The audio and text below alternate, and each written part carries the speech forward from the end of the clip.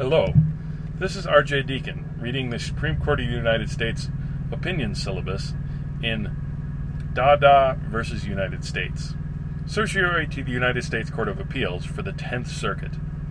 Argued February 21st, 2018. Decided May 14th, 2018. Under federal law, a judge normally may issue a wiretap order permitting the interception of communications only within the territorial jurisdiction of the court in which the judge is sitting.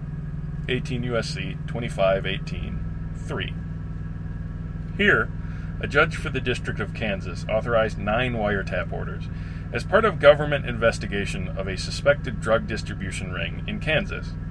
For the most part, the government intercepted communications from a listening post within Kansas, but each order also contained a sentence purporting to authorize interception outside of Kansas. Based on that authorization, the government intercepted additional communications from a listening post in Missouri. Following the investigation, petitioners Los and Roosevelt Dada were indicted for participating in an illegal drug distribution conspiracy.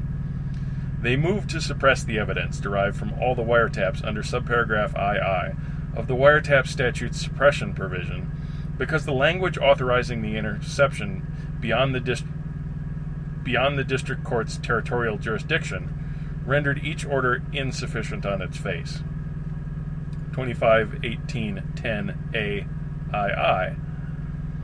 The government agreed not to introduce any evidence arising from its Missouri listening post, and the district court denied the Dada's motion. On appeals, the 10th Circuit rejected the Dada's facial insufficiency argument on the grounds that the challenged language did not implicate Congress's core statutory concerns in enacting the wiretap statute. The Supreme Court held, because the orders were not lacking any information that the statute required them to include, and would have been sufficient absent the challenged language authorizing interception outside the court's territorial jurisdiction, the orders were not facially insufficient.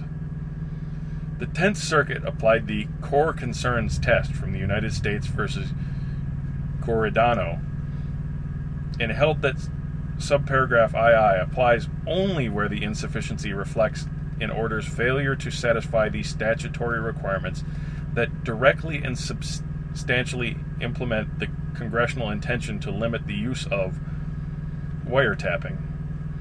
The court identified 2 such core concerns and concluded that neither applies to the state's territorial limitation.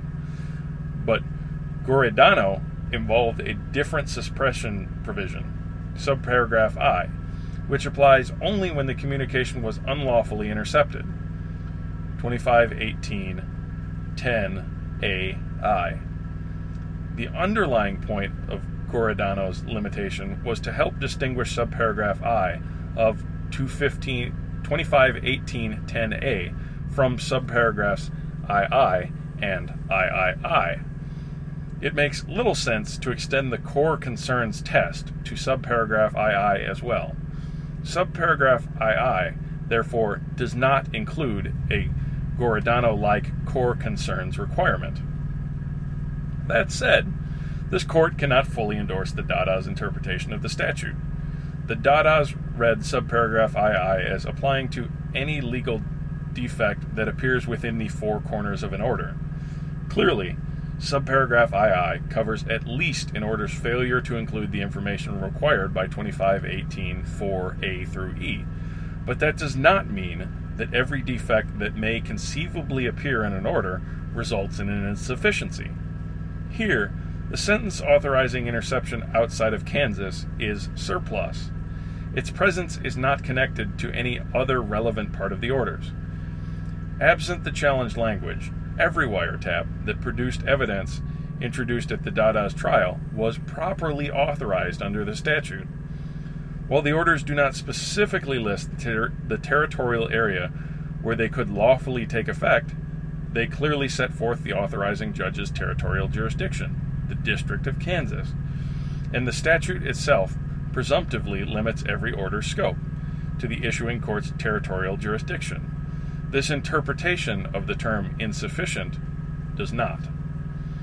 As the Dadas contend, produce bizarre results. Rather, it makes sense of the suppression provision as a whole. First and second judgment are affirmed. Justice Breyer delivered the opinion of the court, in which all other members joined, except Justice Gorsuch, who took no part in the consideration or decision of the case. Remember, certiorari from the 10th Circuit. Thank you for listening.